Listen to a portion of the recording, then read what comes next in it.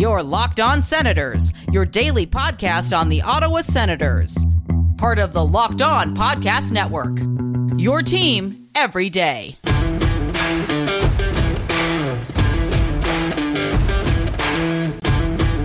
I'm Jake Sanderson, and you're listening to Locked On Senators podcast. I'm Tim Stützle, and you're listening to the Locked On Senators podcast.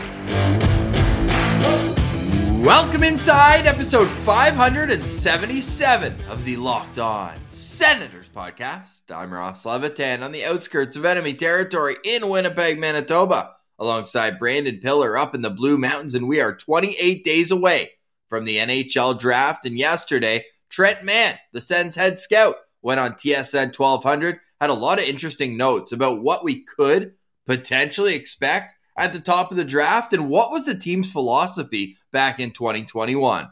And Ross, we're going to have a lot of interesting notes on two good prospects today as we're in the early 20s of our rankings. Yes, so let's get into all that and more. This is the Locked On Senators podcast, your team every day.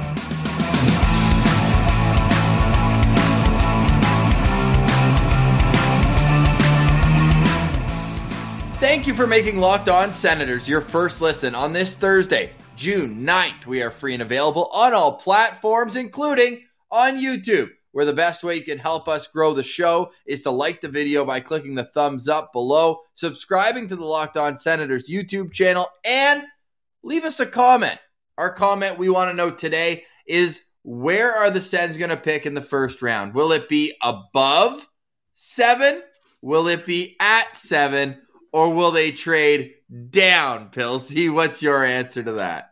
I'm still, my mind's still in a pretzel about the up and down thing. Up is a positive thing. If you're trading up, you're getting a better pick. If you're trading down, you're getting a worse pick in my mind. Yeah, that's have we confirmed or denied that? I think that we're on the same page now. Okay, now we are. Okay, good. Trading up would be trading from 7 to 2. Yes. Okay, perfect. There we go. Will the Sens do that? Because Trent Mann told TSN 1200 that the Devils general manager, Tom Fitzgerald, he mentioned him by name. He said, Tom Fitzgerald said in the media, they're open to trading that number 2 pick. Maybe get a little Tkachuk family magic in there because the Devils GM is Brady Tkachuk's cousin. True.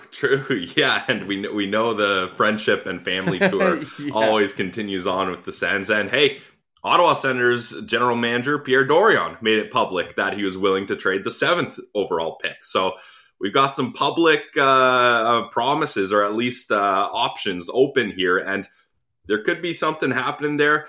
I really think it's so hard to move picks that early in the draft that I don't think it's going to happen. Like, when's the last time we saw something like that happen? Like, we've seen picks that early in the draft be moved, but typically it's for roster players, right? Like, what comes to mind is Vancouver Canucks moving 9th overall in that package to acquire Ekman Larsson and Garland, right? Yeah, I was going way further back with the Devils. You were going way far back. No, that's fair. Well, Ristolainen as well was traded for the 11th overall pick last year?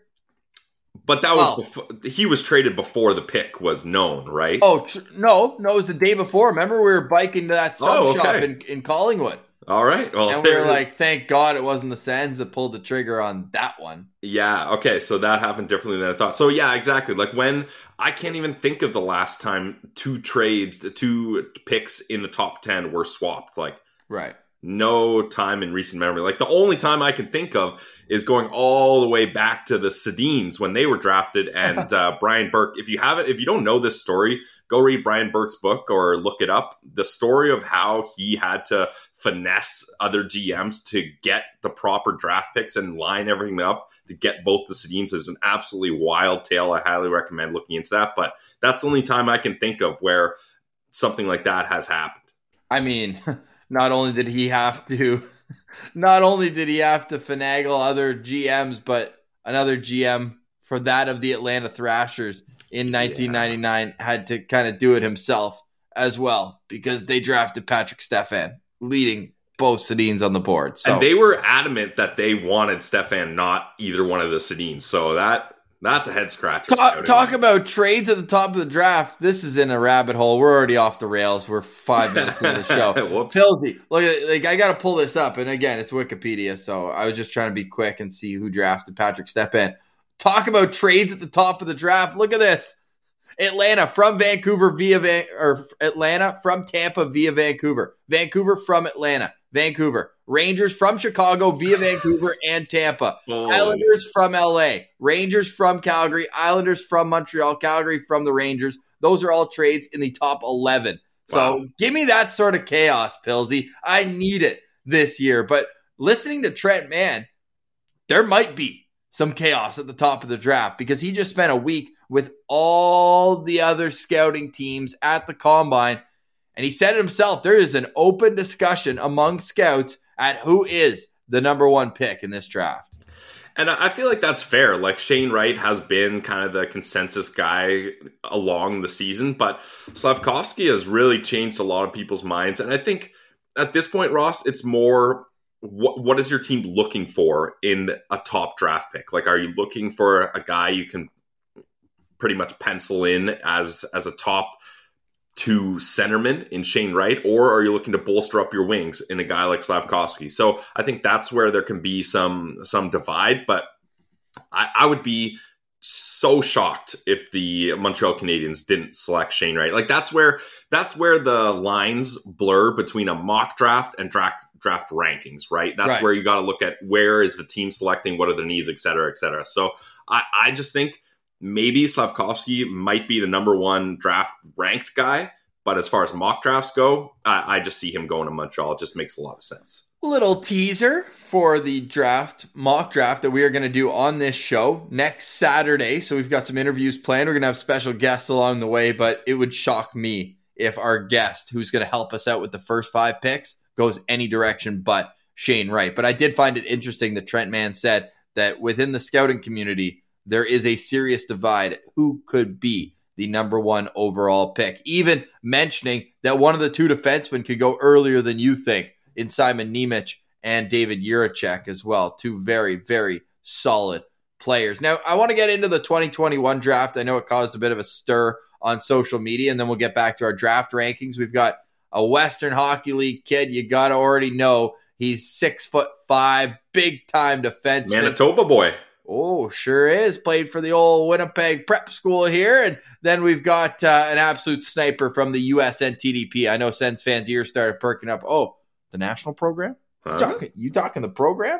Oh, we got guys from the program. So, again, an interesting prospect here who is ranked as high as 10th and as low as, like, end of the first round. So we're going to get into that in a little bit. But when it comes to the 2021 draft for Trent Mann, and you just look at the names on it, from Tyler Boucher at 10 to Ben Roger at 49, trading down when you had opportunities to draft my guy Luca Pinelli. And is it Luca Pinelli or is he the guy in the 67s? I think he's the younger brother.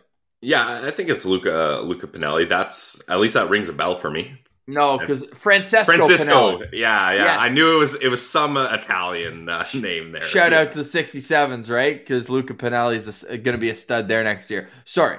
My guy, Francis, he must be my guy then if I know his name. Your guy. And then you had Atu Ratti on the board, and the Sens passed on them about 1 million times, trading back, and then ultimately deciding Zach Ostapchuk, which looks good now. I mean, I'm down for the Ostapchuk selection. Out of all the players, Ostapchuk has certainly raised his value the most this season. But Trent Mann wasn't worried about this season. He made it clear that they took a long-term philosophy going in. And I think all scouts should take a long term, but it seemed like they were like specifically going away from players that they thought could help too soon. Like, what the hell is that?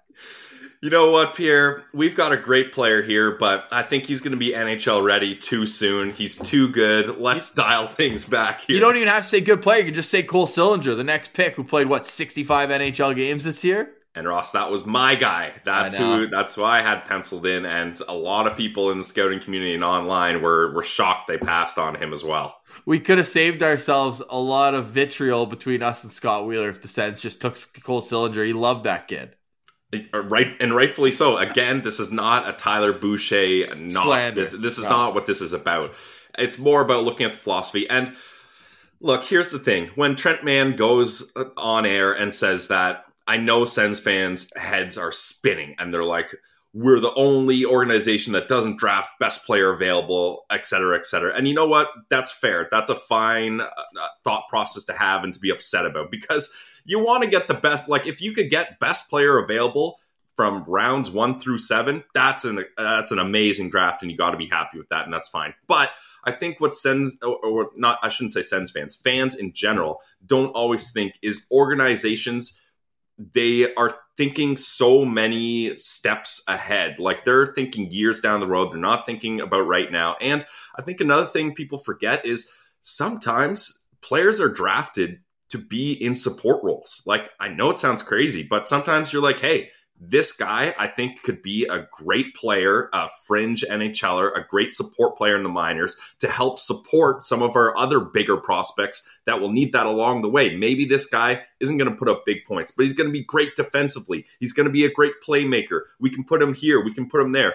So there's so many different aspects to think of that maybe the Sens don't always go for the best shiny prospect, but they've got other things in mind. And hey, am I saying that's a smart way to draft? Am I saying that's the best way to draft? No, I'm not saying that. But what I will say is I have respect for the Sens sticking to their guns and not giving a damn what everyone online thinks about their process, because they're the pros. They're the ones that do this. They're the ones that spend their lives working on this, creating this craft and being able to scout a certain way. And if that's what they believe in, then you got to go for it. Shout out to our boys, the Sens-Tennial podcast. They posted a written summary of the Trent Mann interview. You can find that on Reddit. The direct quote there is, he says that they felt they had some time with players like Brady Tkachuk and Tim Stützle jumping into the NHL right away, that they were all right with, putting a guy back for 2, 3, 4 seasons. He even mentioned the salary cap being considered. That to me was just nuts.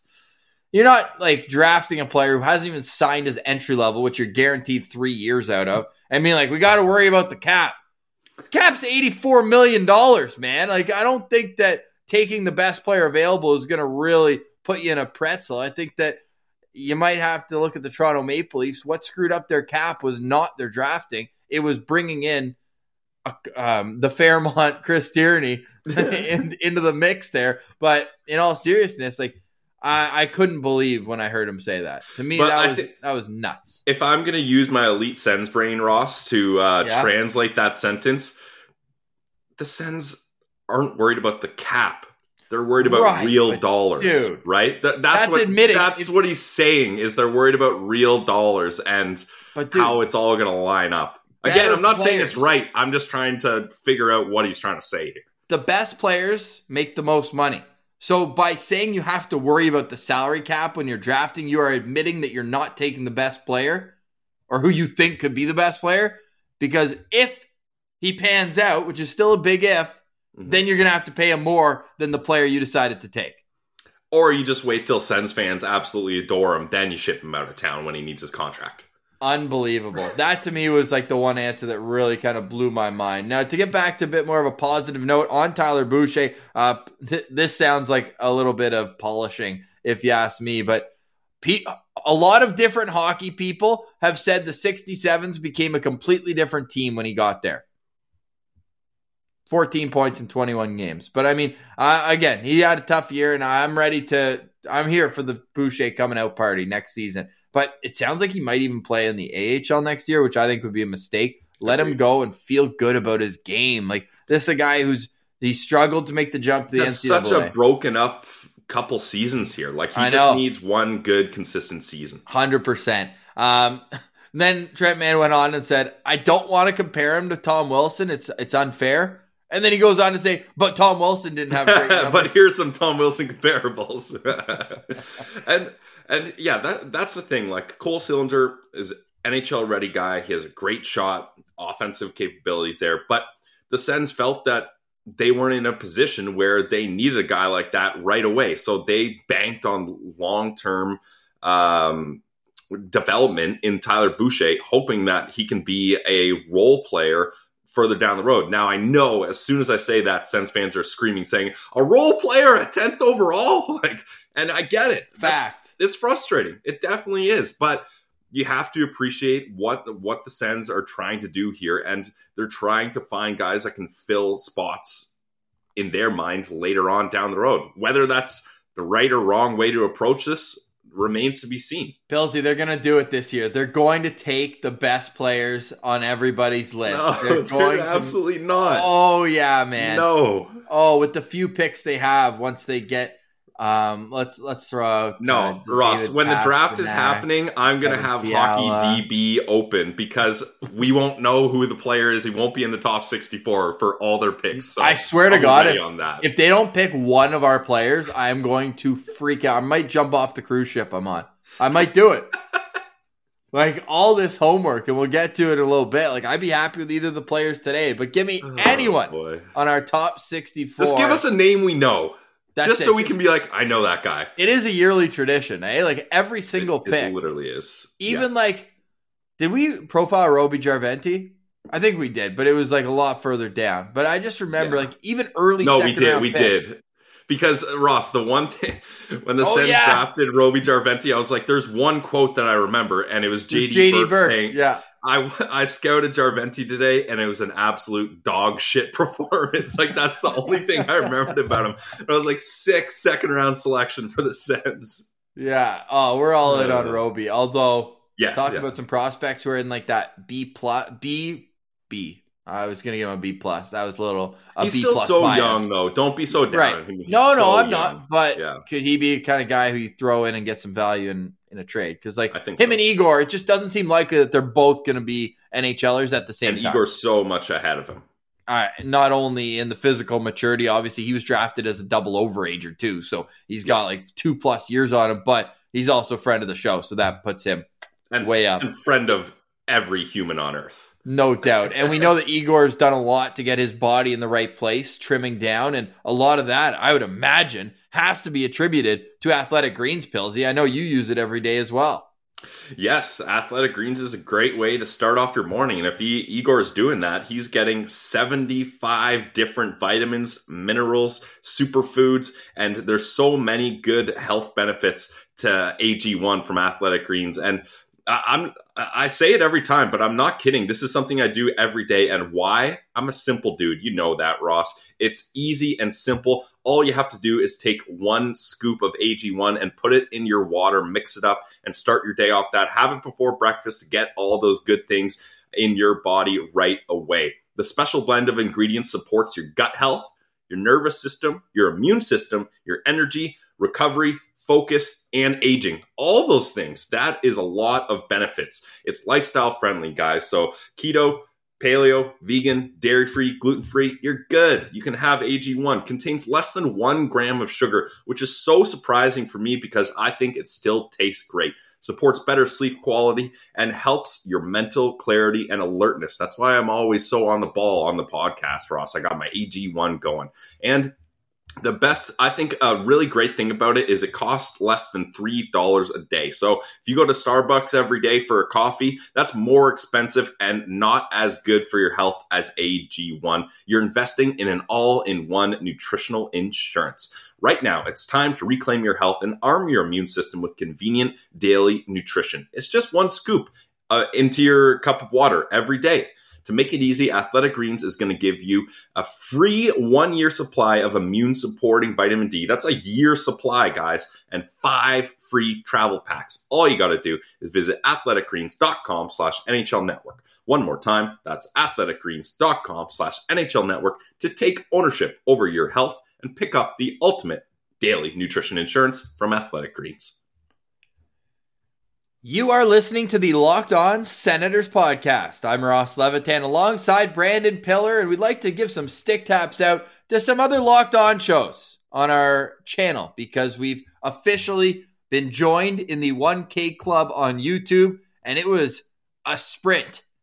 Like 3 right across the finish line at the same time. You absolutely love to see it. So the Locked On Leafs, Locked On Canadiens, and Locked On Avalanche, all surpassing 1,000 subscribers. A little clap it up for them. That's good stuff. Want to get this show rolling, this channel completely locked in by next September. So go and throw them a subscription wherever you get your podcasts and on YouTube. Next up, our boy Seth Tupal and the Locked On Wild show is inching closer. We know all the Sens Central citizens out there loved when Seth joined us. And I'm going to jump on with him next week, actually, and we're going to discuss Kevin Fiala trade possibilities and what could be going back the other way. So wanted to get that out there before we get back to our draft rankings. All right, Pilsy, here we go on the draft rankings, coming in at number 24 with an average rank of 29, a big Manitoba boy, Owen Pickering from the Swift Current Broncos. And big is certainly right, Ross. At 6'4", he is a towering defenseman, but he hit a massive growth spurt, so he still hasn't added kind of the muscle to fill out that frame. I got him listed at 179 pounds. He is a left shot defenseman playing with the Swift Current Broncos. In 62 games last year, he had 9 goals, 24 assists, good for 33 points. And as Ross is pulling the graphic up here on YouTube, cousins with Denton Mateychuk is an interesting note to him too, Ross. And Cam Robinson's article, since we're mentioning family notes, I just want to throw this in quickly. His dad, Owen Pickering's dad, set the record for most PIMs by a goalie in Junior C. No way. What an absolute record to have. That's like the Happy Gilmore. Like, I've set a couple records. I tried to stab a guy with my skate once. Like, that's Owen Pickering's dad is like, as a goalie in Junior C, I got more PIMs than anyone else. Suck on that. That is an unbelievable stat to pull out there. And hey, people are impressed with Owen Pickering's game. I'll tell you right off the bat, he's a fantastic skater. Otherwise, elite prospects would not have him at 15th on their board. Craig Button has him at 19th. Tony Ferrari has him at 21. Corey Prodman has him at 24. Chris Peters has him at 35. Bob McKenzie at 36. And Pilsy, we're going to get some quotes from Scott Wheeler because he's got him all the way down at 53. So what would have been a range from 15 to 36 now becomes a range. Pilsy, I will guarantee you this. He will go somewhere between 15 and 53. I guarantee it. That is a bold guarantee. We'll see. We'll see how that goes. But Ross, if you're asking me, I would put him a lot closer to 15 than I would 53. There are a lot of things I like about Owen Pickering's game. Now, he has major offenseman vibes. Like when I was watching highlights of him, it's just what he's able to do in the offensive zone is very impressive. Like he uses a strong wrist shot. Like he uses that big frame and he really puts a lot of power into his wrist shot and loads it up. Like he needs a second or two and some time and space to get that wrist shot off because he puts a lot into it and he likes to glide in and load up that wrist shot. And what I found really interesting about Owen Pickering that not a lot of defensemen do is he's able to find himself slipping unwatched past defenders when he goes in for a pinch. Like, when a defenseman goes in for a pinch, usually it's just knock the puck in a little farther past the forward on the wall. Maybe if it's a loose puck, go for it, but then wait for help to come and then get back to your post, right? And that's fine. That's proper defending. That's a good pinch. What Pickering does is when he is finished poking that puck and the teams are expecting him to go back to his post, he just hangs out for a little bit. And then he waits for the play to develop. Okay, play's developing. Everyone forgets about him. He's now just snuck behind all of the other opponents. He's sitting backdoor at the side of the net waiting, and he's wide open. And if teammates have the awareness to notice him, it's an easy goal. Like, I must have counted 4 or 5 highlights, Ross, where he does that. And sure, it's risky because if you don't trust your forward to cover your pinch, then you look terrible sitting at the front of the net while the other team goes back in transition on a 3-on-1 against your poor other defenseman. But when it works, it's an incredible play because no one is covering him and everyone is puck watching. So that's one thing I really found interesting about Owen Pickering. And everything that opens up offensively out of his game comes from his skating. Long strides, able to look effortless out there. And that's huge because like we saw with Lamoureux and to a lesser extent a couple other guys on this list, as you're growing so fast into these enormous frames, it's hard to keep your coordination the same way. You mentioned it yourself. he's gone through an enormous growth spurt. We talk about all these other guys being like top 5, top 10 picks into the WHL, the OHL. This guy was a 9th round selection into the WHL. So the amount of strides, pardon the pun, great skater, but he's taken since getting to Swift Current has been unbelievable. He was named one of the top 3 players for Canada at the World Under-18. So he's clearly taken on this leadership role wherever he goes. And it's unfortunate that Swift Current was such an average team. I think I'm being a little friendly when I'm saying that. Low average, probably. So put him on the Edmonton Oil Kings, who have continued their dominance throughout this postseason. And I think you're looking at a player who has really confirmed his stock as a top 15 pick. I was watching the Elite Prospects draft meetings that are on YouTube. Great tool to watch there. And Mitch Brown says he believes an NHL team will pick him within the top 10.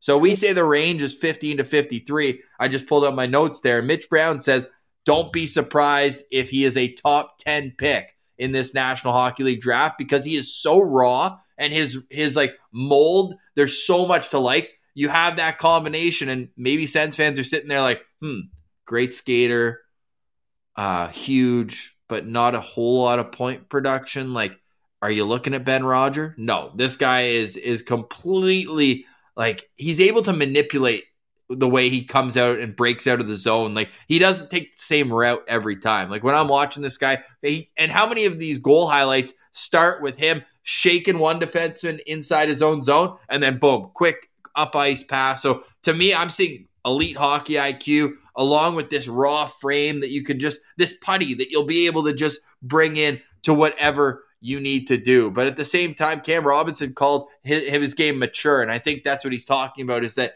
in his decision making on the ice, he always knows not only what the next play is going to be, but 2 or 3 after that. Yeah, and I think a lot of people are down on his point production, Ross, but I don't know, 33 points isn't that bad for a defenseman, especially a defenseman on a bad team, right? Like, he finished the season at -29. So I think that can tell you what the situation was in Swift Current there. And he was playing. I can tell you the exact situation. They won 26 out of 68 games. Yeah, so not a lot of help for him. And I thought he did a decent job in the spot he was put in. And it's so fun. Like, he plays like a 6 foot, 180-pound defenseman. Like, he doesn't know or can't comprehend how big he is. That's how much of a growth spurt he has. Like, he doesn't play a big physical game. He skates like a smaller defenseman. He plays a more offensive role. He's not a guy out there that's boxing out guys or winning puck battles in the corner. Like, give him some time. Like you said, there's so much raw talent there. Give him some time to figure out this frame, and you're going to have an offensive defenseman with size. And that is something that you don't always see. And he's a good skater even now. So give him more time to understand his body. Now he's going to have to learn how to skate with that big frame with more muscle on it, which is going to change things for him. But I'm a believer in Pickering here. And I think once he figures out how to fully put it all together, I think there's a lot of potential here. Now, top 10, that's probably pushing it, but definitely, I wouldn't be surprised. Like, he's going to be a first rounder in my mind, I wouldn't be surprised if it's in the 20s somewhere, because this is a guy that could really jumpstart your D-core prospect wise. 100%. Now, Corey Pronman, who's doing player comparables, he has Travis Sanheim here, who took a little while to get going after having some pedigree coming out of junior, but he's established himself now as a top 4 defenseman. Now let's get to Scott Wheeler, right? Because it's always fun hearing what the one outlier has to say, and in this case, that's Wheeler, having him down at 53. He says the offensive production doesn't jump out at you, but his long, effortless skating does. He's one of the smoothest gliders in the draft. There's still some work to do in terms of the elements to his unremarkable game inside the offense of the zone, but he's productive on a low-scoring team. Point shot is hard. I wouldn't balk on taking him in the 30s, but his ceiling is as more of a complementary defenseman at the next level, and it leaves him lower than most. So he sees him more as a guy that you pair with a great defenseman, not one that can become one himself. Yeah, and that's interesting. I wonder what, like, even with those comments, Ross, like all the way down at 53.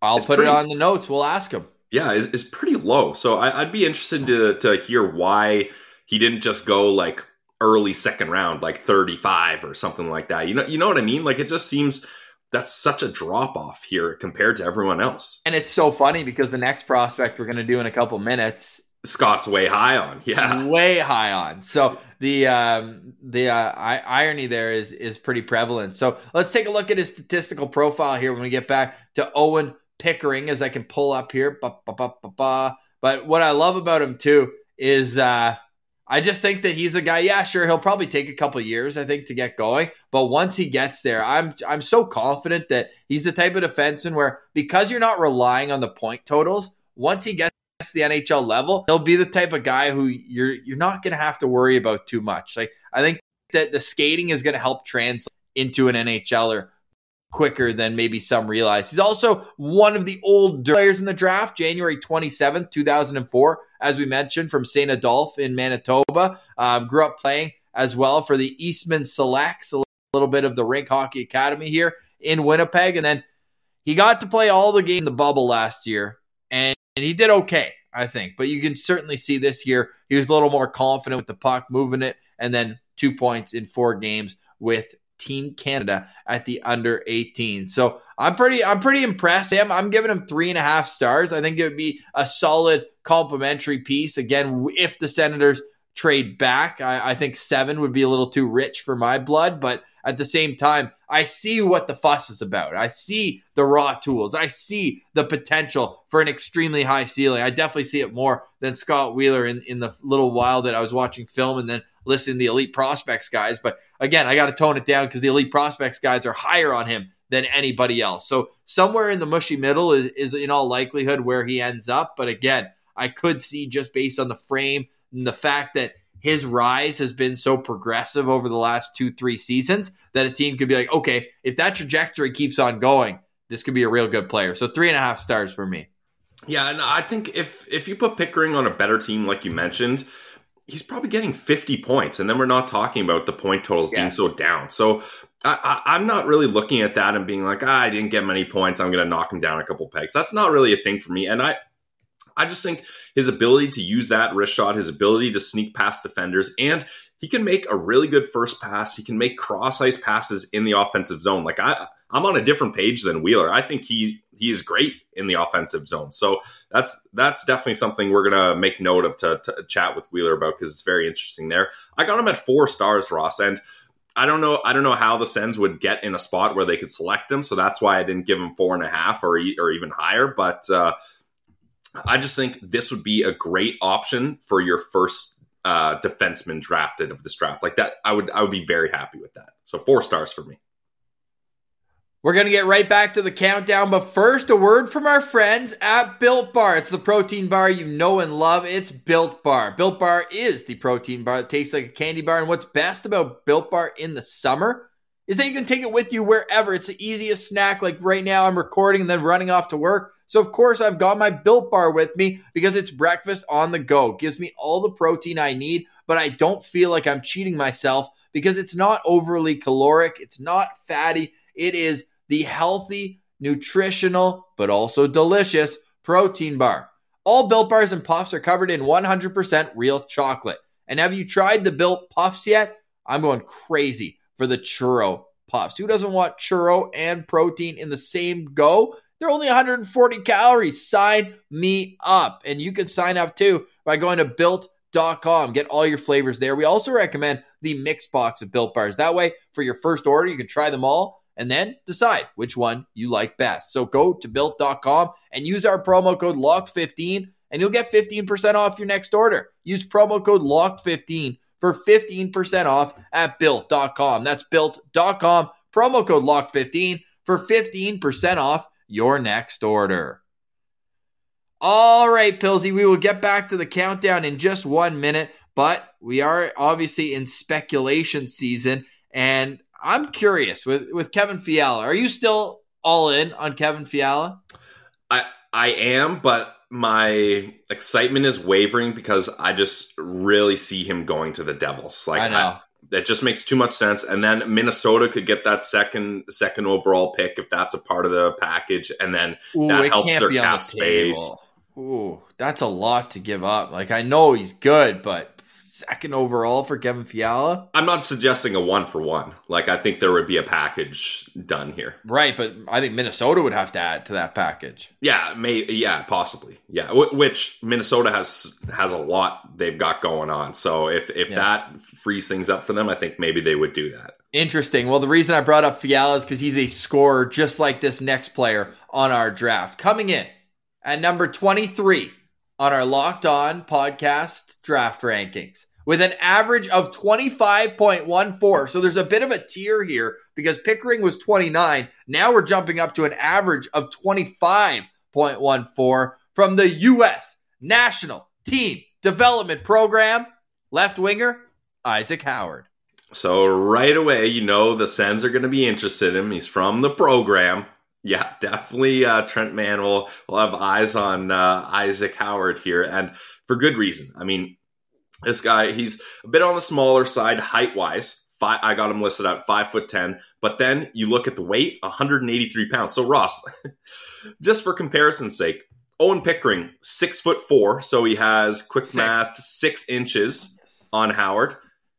And Howard is 4 pounds heavier. So that just goes to show that Pickering needs to grow into his frame, and Howard has kind of filled out his frame. Maybe he grows another inch or two with time, who knows, but he's got that stronger, lower frame.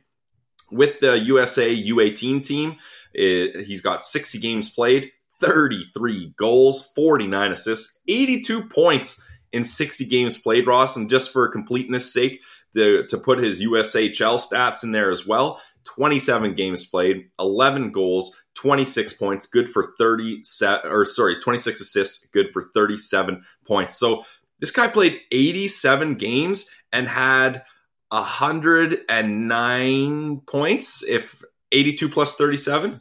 I don't know. 119, 109, something like that. But just an astronomical amount of points for Isaac Howard. Let's just say that. We're not math guys on this show. An astronomical range for Isaac Howard as well. We told you that Scott Wheeler was higher on him than most. He has him at 10th overall. Chris Peters has him at 12th. Bob McKenzie has him at 15th. And I paused there because we got to go all the way to the end of the first round to get the next guy. Tony Ferrari at 28. Corey Pronman at 31. Elite Prospects at 39, and then Craig Button at 41. So it all averages out to 25.14. Isaac Howard is committed to the University of Minnesota Duluth, to the Bulldogs, a nice rival team of the University of North Dakota. That was the matchup I actually got to see this past year. So he's going to a great program. He's going to get great coaching there, of course. But with that, you're looking at an offensive player, undersized type conversation. And that to me is where the conversation starts because, of course, that means Scott Wheeler absolutely adores him. But see, I don't put the undersized label on Howard because of that weight, because of that strength. Like, he doesn't play like an undersized player who it's like, all right, kid, if you're going to make it, you better be evasive, you better be shifty, and you better be explosive. I wouldn't really say those are the characteristics that make Isaac Howard successful. He has incredible hockey IQ and awareness. He's a dual shoot pass threat. Sure, he puts up goals 33, but don't forget those 49 assists that he has. And in the EP Let's Watch scouting video with David St. Louis, he does a great job. I definitely recommend watching those. He highlights how Howard creates space for him and his teammates by being able to read the play. Like, he's able to attack the middle of the ice, and he's always managing to get into high danger scoring opportunities. And he's just able to kind of think one step ahead of where the play is going to go and puts himself in a position to create space for his teammates. Like, things that when you're watching a hockey game, it's so fluid and it's happening so fast, you don't really think about. So in the Let's Watch videos, he slows it down, pauses, rewinds, and then explains why him just shifting over a little bit to the left is such a incredibly smart play, even though it just it's a nothing play in the game of hockey. But if you're able to do those small little things correct over and over and over, you're eventually going to add all those up to creating great scoring chances. And that's what Isaac Howard is all about.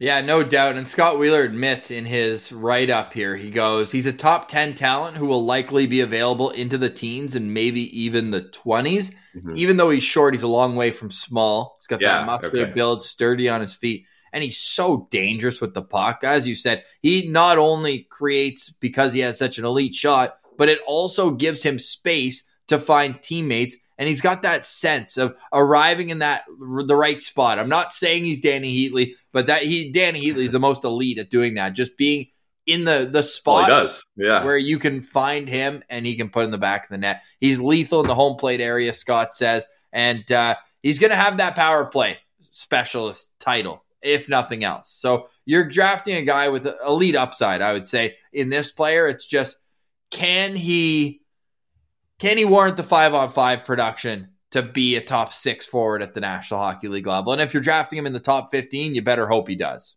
Unless you're the Sens and you're hoping he's a role player 3 years down the road. Yeah, you don't want that salary cap implication. But anyways, I think he can, Ross, because all we've been talking about is the offense so far. He also uses that hockey IQ defensively. Like in that video, I saw a play where I love this kind of stuff. They turned the puck over. They were in the O-zone, US was, and they turned the puck over. And the Canadian defender has the puck. He's ready to wrap it around the boards to clear it. And Isaac Howard lifts his stick up, not even thinking about getting that puck for himself. He lifts the stick up, timed it perfectly so that his teammate could strip the puck from the Canadian defender. Like, that's the kind of one step forward thinking that he has. Like, most players, they're just like, how do I get the puck from this defender? He's thinking, how can I allow my teammate to get the puck from this defender? And those are the kind of smart things that not everyone gets. And he's always conscious, of getting into the passing lanes. Like, that's another thing they highlighted is watch. Maybe it looks like he's kind of lackadaisical and not really doing anything, but he's not skating hard on the back check because he's keeping in mind, I'm going to block the passing lane for the trailing forward coming in. And that's just a nod to his hockey IQ. No doubt. As we pull up his elite prospects page, do you love or do you hate it? Number 3 on a forward. How do we feel about that? I'm not a big numbers guy, but I will say that is weird. Yeah, no doubt. Well, those jerseys are slick, though, I will say. Yeah, I like watching those on jerseys, YouTube. Yeah. We got to stop chirping the Quebec jerseys, by the way. We got some comments. Nobody likes that. March 30th, 2004 birthday from Wisconsin. 5'10", 181 pounds here listed. Left shot, left winger. The range, as you can see here, it's tremendous. And EP Rinkside calling him an offensive dynamo. Howard has a natural instinct for scoring goals. He's a deceptive shooter, changing the angle on goalies before ripping pucks home. His stats profile, he went to Shattuck St. Mary's to the under 16 and under 14 program, and this guy has just scored goals every single place he's gone. So what's to say he's not going to continue that at the University of Minnesota Duluth? Even in the under 18s, 6 goals, 11 points in 6 games. Of course, they lost in the final to Team Sweden, but all in all, this guy is just an offensive catalyst. And one thing that Wheeler also mentions is how good he is at drawing penalties. And if you're undersized, if you're sturdy on your feet, if you're able to protect the puck, that's what's going to happen. People are going to start reaching in and try to, that's what happens to Timmy. He's so good at puck possession. You don't have a choice. He's drawing penalties. Yeah. You don't have a choice. So I'm a big fan of Howard. I'm going to give him 4 stars. I wouldn't be shocked if the Sens even took him at 7. I really wouldn't. I would be a little shocked if they took him at 7, but I wouldn't be outraged because there's so much potential to work with here. And what I like about Isaac Howard is he can do so many different things. Like, he's the type of guy that can drive a line, or and they highlighted this in the Let's Watch video, if you're on a line with a guy like Nazar, he's going to be driving the line, but Isaac Howard can also complement a guy that drives the line. Like, he doesn't have to have the puck on his stick all the time to be effective. He can work in other ways to help his teammate out. So I got him at 4 stars as well, Ross. And usually I dock guys that I'm like, I don't see how the Sens are going to draft him. If the Sens wanted to push some chips in and trade up in the draft and select him, I'd be down for that because you're muted. What'd you say there? Trade up? Yes, trade up. No, it's down. I thought we clarified this at the start of the episode. I thought we clarified this too. If they're trading up from 39, I'm saying, not down from 7. Okay. I thought we had a whole other spin zone. I thought we were here. back. Yeah, I thought we were back in the vortex. No, we're out of the vortex. I'm talking trading up from 39. I don't want them to trade down from 7.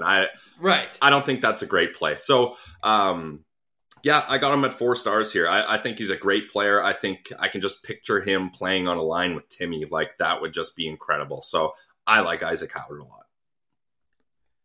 Hope you enjoyed today's countdown. We'll be back tomorrow with more. Slow and steady wins the race here once we've gotten to the 20s. But if you're just joining us right now, we've got every single one of our profiles up on our YouTube page. We have 45 so far. It'll go even higher. And we've got a couple good ones tomorrow. You know what?